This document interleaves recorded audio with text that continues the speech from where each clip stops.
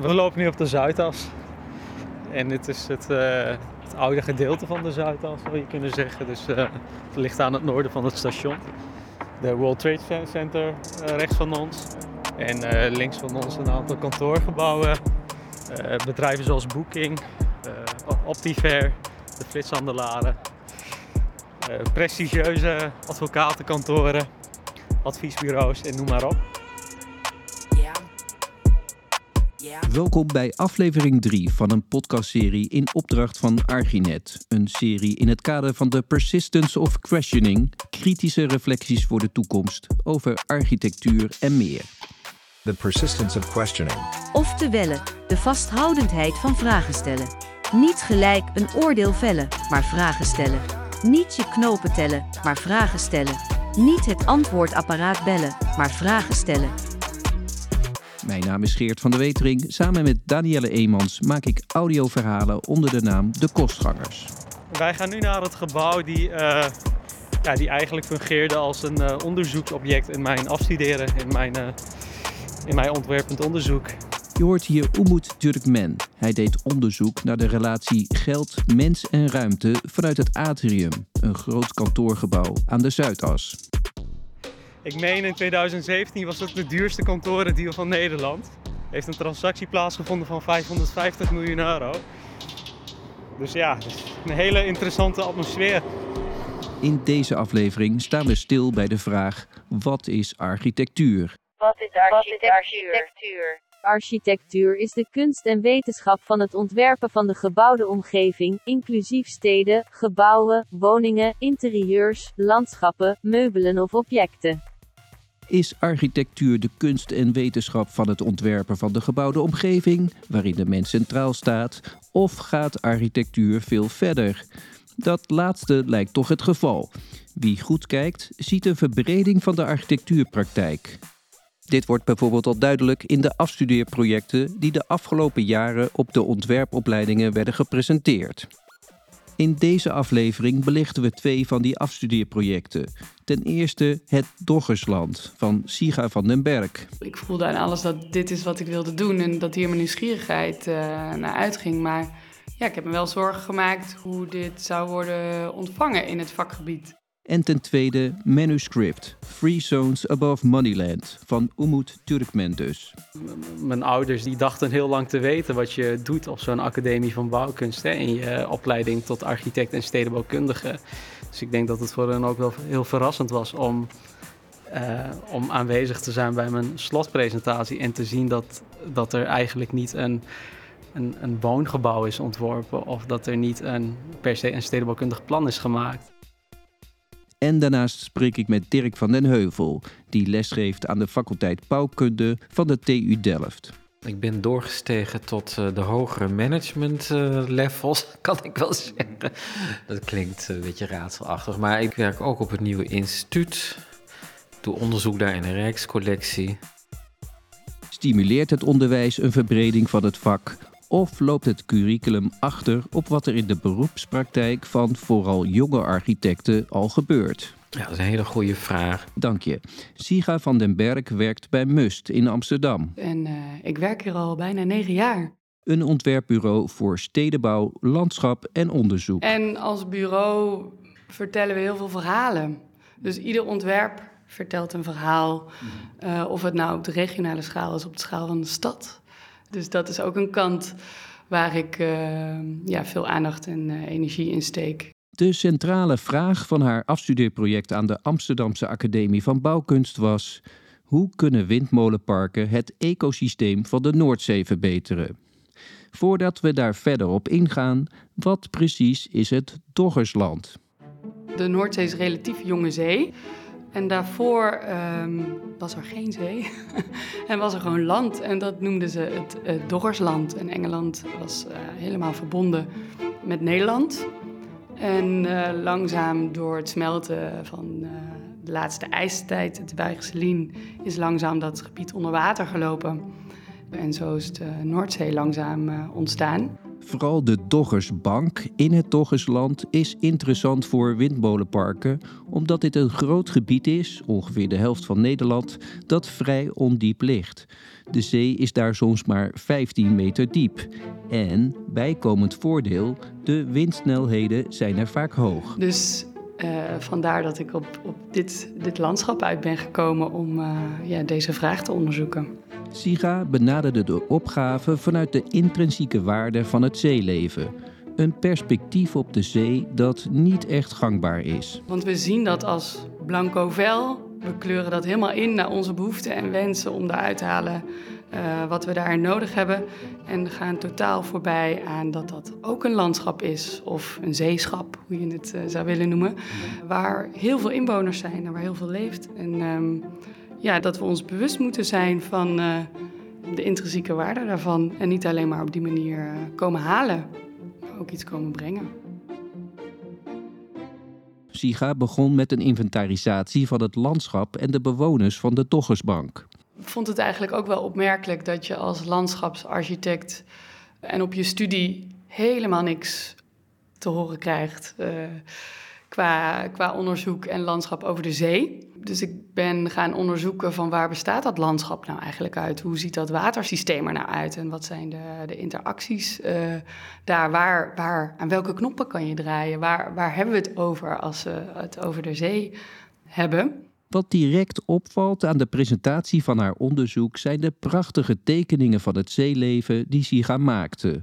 Zoals van de oranje partel waaierslak die je met zijn fel oranje polypjes op zijn rug eerder zou verwachten in een tropisch aquarium. Door het tekenen van de dieren, om daarmee te beginnen, merkte ik, dat is ook een middel om ze beter te leren kennen.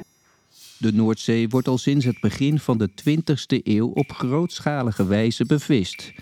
Dit heeft geleid tot het bijna geheel verdwijnen van het zogenaamde harde substraat. En dat zijn oesterriffen, platte oesterriffen en stenen. Zo ongeveer 1/5 deel van de Noordzee was hard substraat. En dat is een voedingsbodem voor heel veel zeeleven.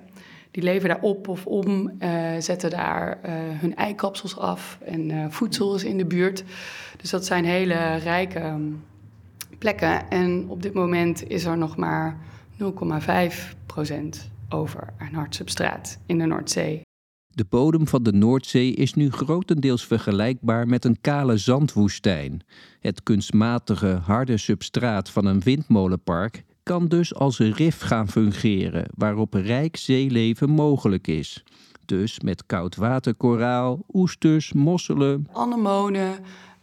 En daar kunnen weer vissen op schuilen. En dat is weer voedsel voor andere vissen en dieren. Dus zo is dat een heel ecosysteem op zichzelf. Siga's onderzoek leidde tot een nieuw ontwerp van de windmolenvoet. Meestal wordt zo'n paal van een windmolen gewoon in de bodem geheid. Waar heel veel zeeleven last van heeft, omdat dat enorme kabaal maakt. Er zijn zelfs soorten die imploderen door dit geluid. Siga's ontwerp gaat uit van een andere, al bestaande funderingsmethode waarbij de paal geplaatst wordt in een enorm bassin dat gevuld wordt met zand en grind. De composiethuid van dat bassin, het kunstmatige harde substraat dus, is zo ontworpen met heel veel relief en zo dat een grote verscheidenheid aan zeeleven er een plek kan vinden. Hoe meer diversiteit aan habitattypen, hoe beter voor de biodiversiteit. En dan gaat het dus over oriëntatie van het oppervlak. Hoe grof zijn de materialen en de structuren, hoeveel ribbels, hoeveel gaten, spleten, kieren, om daar heel veel gradiënten in toe te passen. De vorm van de windmolenvoet moet je je voorstellen als 3 samengeklonte piramides die op hun kop staan. Samen vormen ze echt een enorm gevaarte dat qua formaat een groot deel van de dam zou beslaan. Een van de grote uitdagingen van het project was wel om grip te krijgen op de schaal. En de schaal van zo'n windmolenvoet, waar hebben we het dan over? Nou, dat is gewoon een gigaflatgebouw. De windmolenvoeten vormen dus enorme riffen die de biodiversiteit een gigantische boost kunnen geven. Daarnaast heeft deze manier van funderen ook een ander voordeel. Door het wegzuigen van het zand en het grind waarmee de bassins gevuld worden, ontstaat elders weer een veel gevarieerdere zeebodem, in plaats van het biljartlaken dat het nu is. Dus het maakproces zelf draagt ook weer bij aan het creëren van mogelijkheden, zodat dat landschap weer kan gaan regenereren. Een win-win situatie dus, althans in eerste instantie. Want na haar afstuderen drong het besef door dat onze behoefte aan windmolens ook zo zijn keerzijde heeft. Hoe wordt een windmolen gemaakt? Wat voor materialen hebben we daarvoor nodig? En ook in de breedste zin, wat voor materialen en grondstoffen hebben we überhaupt nodig om onze energietransitie in het Westen gereed te krijgen? En daarvoor zijn we afhankelijk van alleen maar plekken buiten Europa, in Congo, in Indonesië, in Chili, om lithium en nikkel en bauxiet te winnen die nodig zijn voor onze energietransitie en dus om deze windmolens te maken.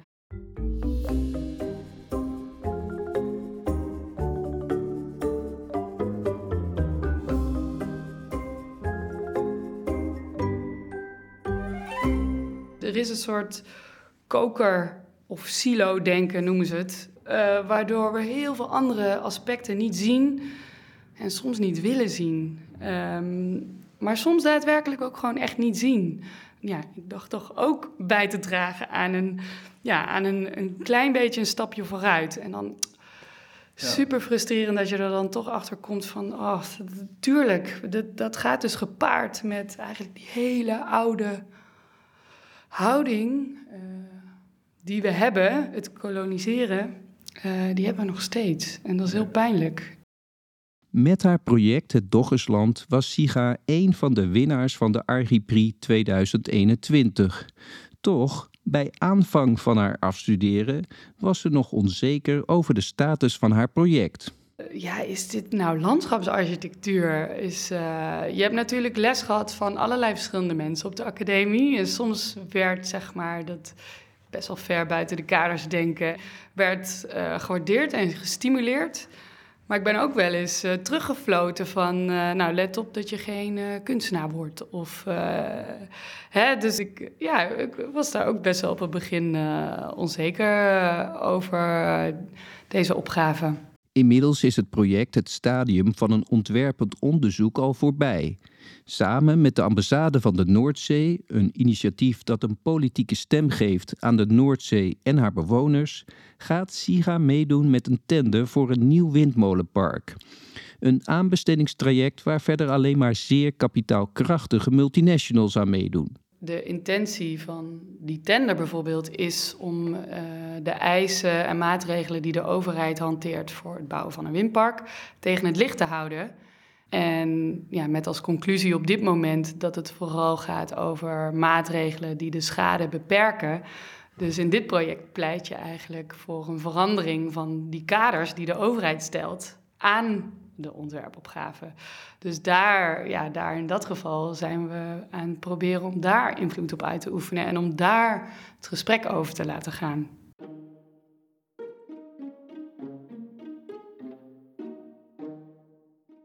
In de vorige podcast hoorden we Marcus Appenzeller vertellen over het manifest dat hij samen met Thijs van Spaandonk opgesteld had. En waarvan instructie 6 exact overeenkomt met hoe Siga invloed wil uitoefenen. Marcus en Thijs roepen in hun manifest namelijk ontwerpers op om zich niet neer te leggen bij de randvoorwaarden van een opgave, maar om die kritisch te bekijken.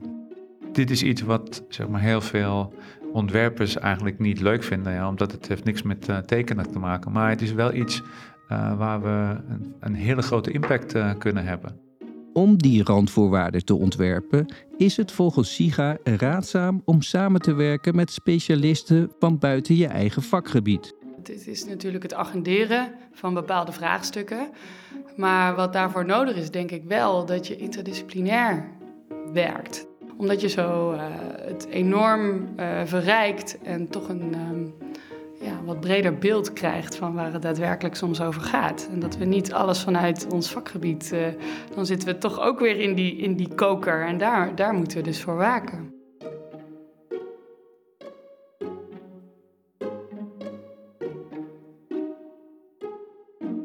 Als we er even van uitgaan dat de wereld steeds complexer wordt, is het vermogen om interdisciplinair te werken uiteraard een vereiste.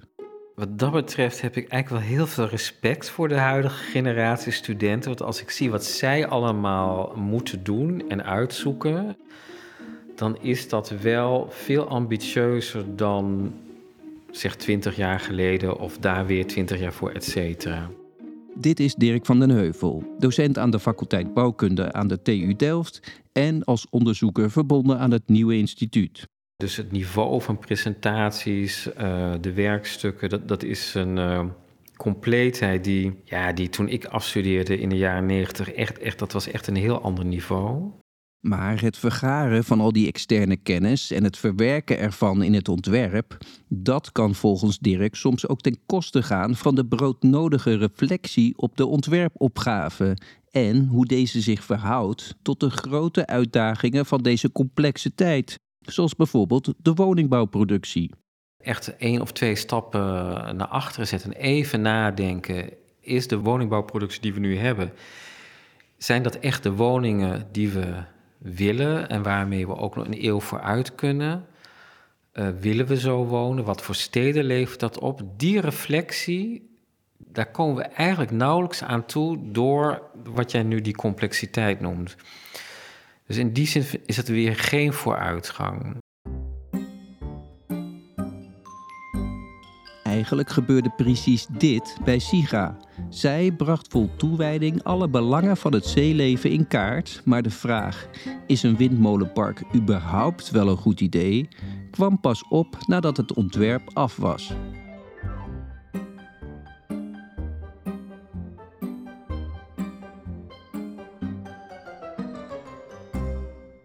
Is de verbreding van de architectuurpraktijk nu het gevolg van vernieuwingen in het curriculum? Of ligt de oorzaak hiervan toch vooral in ontwikkelingen in de beroepspraktijk? Nou, die verbreding van het vak, ja, dat is een hele interessante vraag. Die vind ik dus heel interessant. Dirk denkt dat er sprake is van een wisselwerking. Sowieso was de financiële crisis van ruim 10 jaar geleden een stimulans voor architecten om zich met andere thema's bezig te houden. Een van de dingen die de crisis dus triggerde was dat architecten, ontwerpers op zoek gingen naar nieuwe werkvelden. Meer hybride, meer fluïde, dat is heel erg deze tijd. Het is interessant natuurlijk vanuit inhoudelijke overwegingen. Het is natuurlijk ook heel neoliberaal, want je moet gewoon geld verdienen. Dus ja, die gemengde praktijken, heel spannend.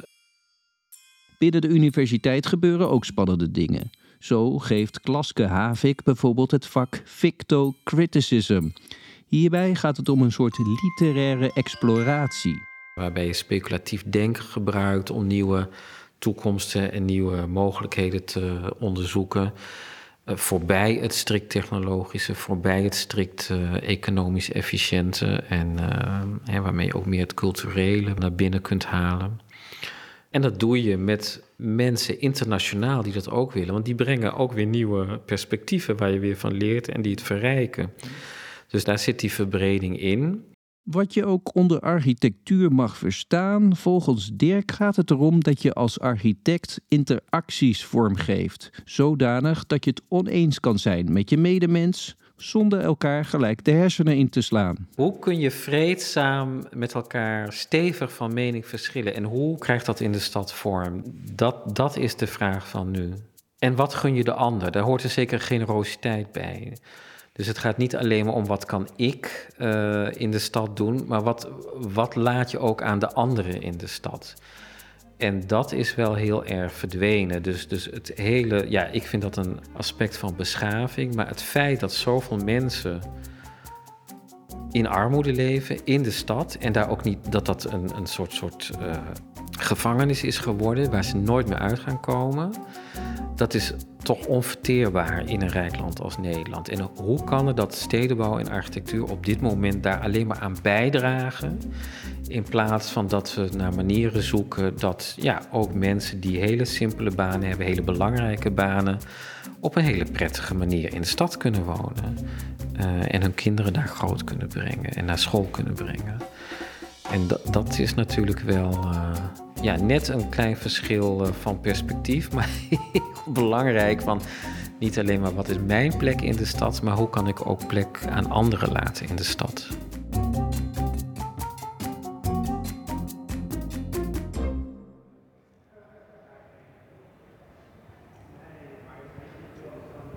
Zoals u ziet liggen hier eigenlijk allerlei boeken. En het interessante van die boeken is dat ze vrij eenzijdig zijn. Dat gaat ook. Het zijn boeken over dure automerken, dure kledingstijlen. Eigenlijk ook wel elite-architecten eigenlijk. Dus alle boeken die hier liggen, die zijn ook bedoeld om een monetaire droom, om een droom die gebaseerd is op geld in stand te houden.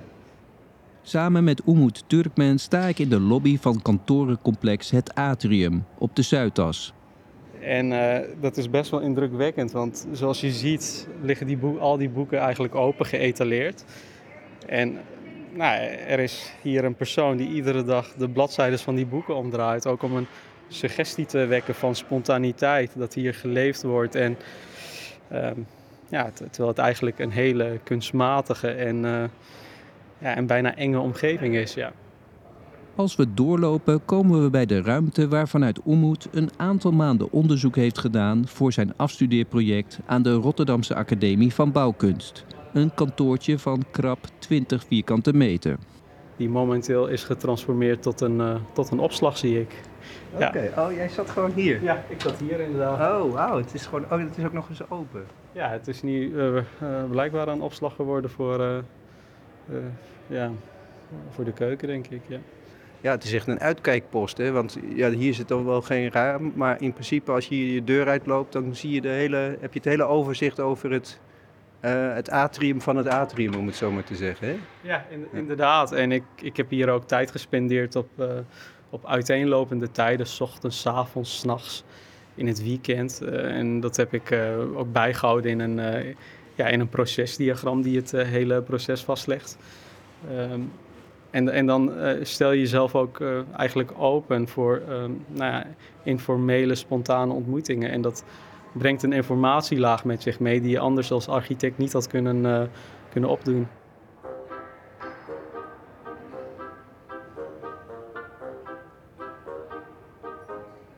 Umut liep rond, nodigde mensen uit in zijn kantoortje, maakte foto's, rangschikte al de verzamelde data op thema.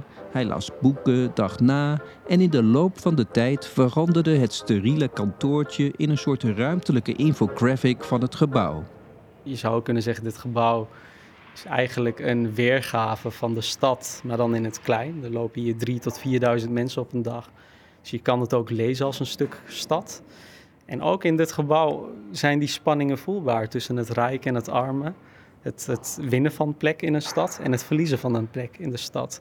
Dus dat zie je bijvoorbeeld ook aan die mensen hier boven ons op de twee etages. Daar zit Optiver en daar zitten mensen die verdienen, die hebben een gemiddelde salaris van €500.000 per jaar. En dat is ook echt gemiddeld genomen. Dus dat zijn hele welvarende mensen. Maar er zit ook horecapersoneel op de begane grond. Ja, die moeten het doen met een minimumloon. Dus er zijn schoonmaaksters in het gebouw hier. Die werken hier voor €10 per uur.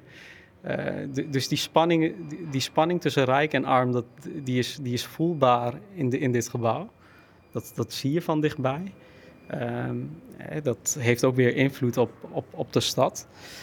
En het mooie van het zijn op deze plek is dat die theorieën, of dat die nieuwsberichten zou je kunnen zeggen, over groeiende ongelijkheid, die krijgen een gezicht hier. Dus opeens is ongelijkheid, dat zijn gezichten.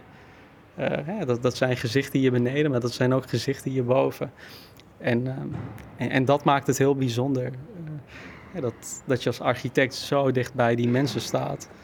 En ook zo dicht op die opgave van van gelijkheid, ongelijkheid, inclusiviteit, exclusiviteit, rijk, arm.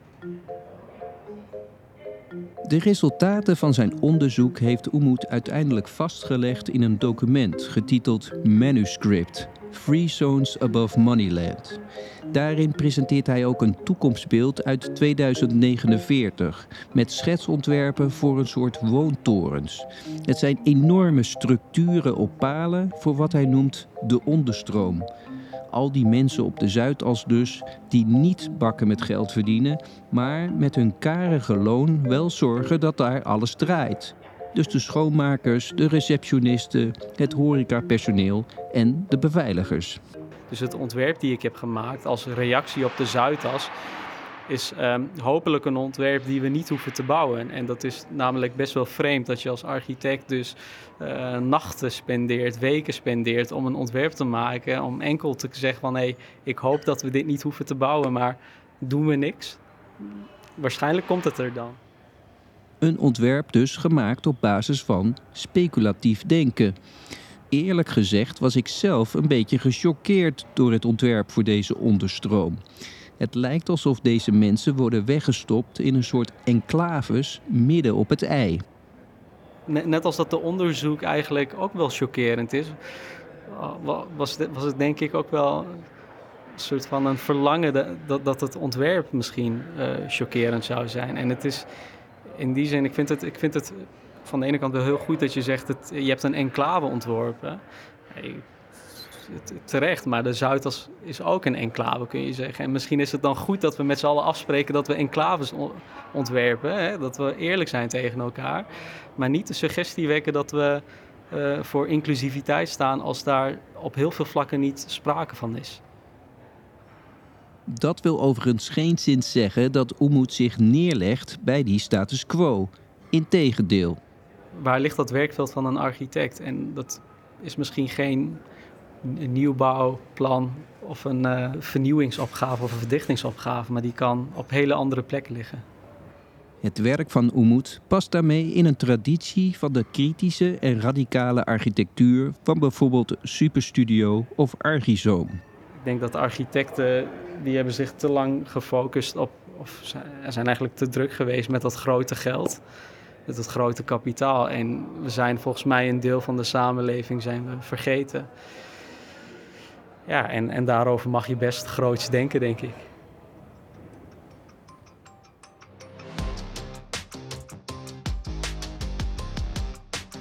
Dit was aflevering 3 van een 4-delige podcastserie in opdracht van Archinet. In het kader van The Persistence of Questioning. Kritische reflecties voor de toekomst over architectuur en meer. Een programma naar aanleiding van het 25-jarig bestaan van Archinet.nl. De enige echt kritische, onafhankelijke community-based website over architectuur. In de laatste aflevering staan we stil bij de vraag: waar staat de architectuurcultuur? Staat deze in dienst van de praktijk en het economische belang, of moet ik hier juist kritisch op reflecteren? Deze podcast werd gemaakt door de Kostgangers. Mijn naam is Geert van der Wetering. Tot de volgende.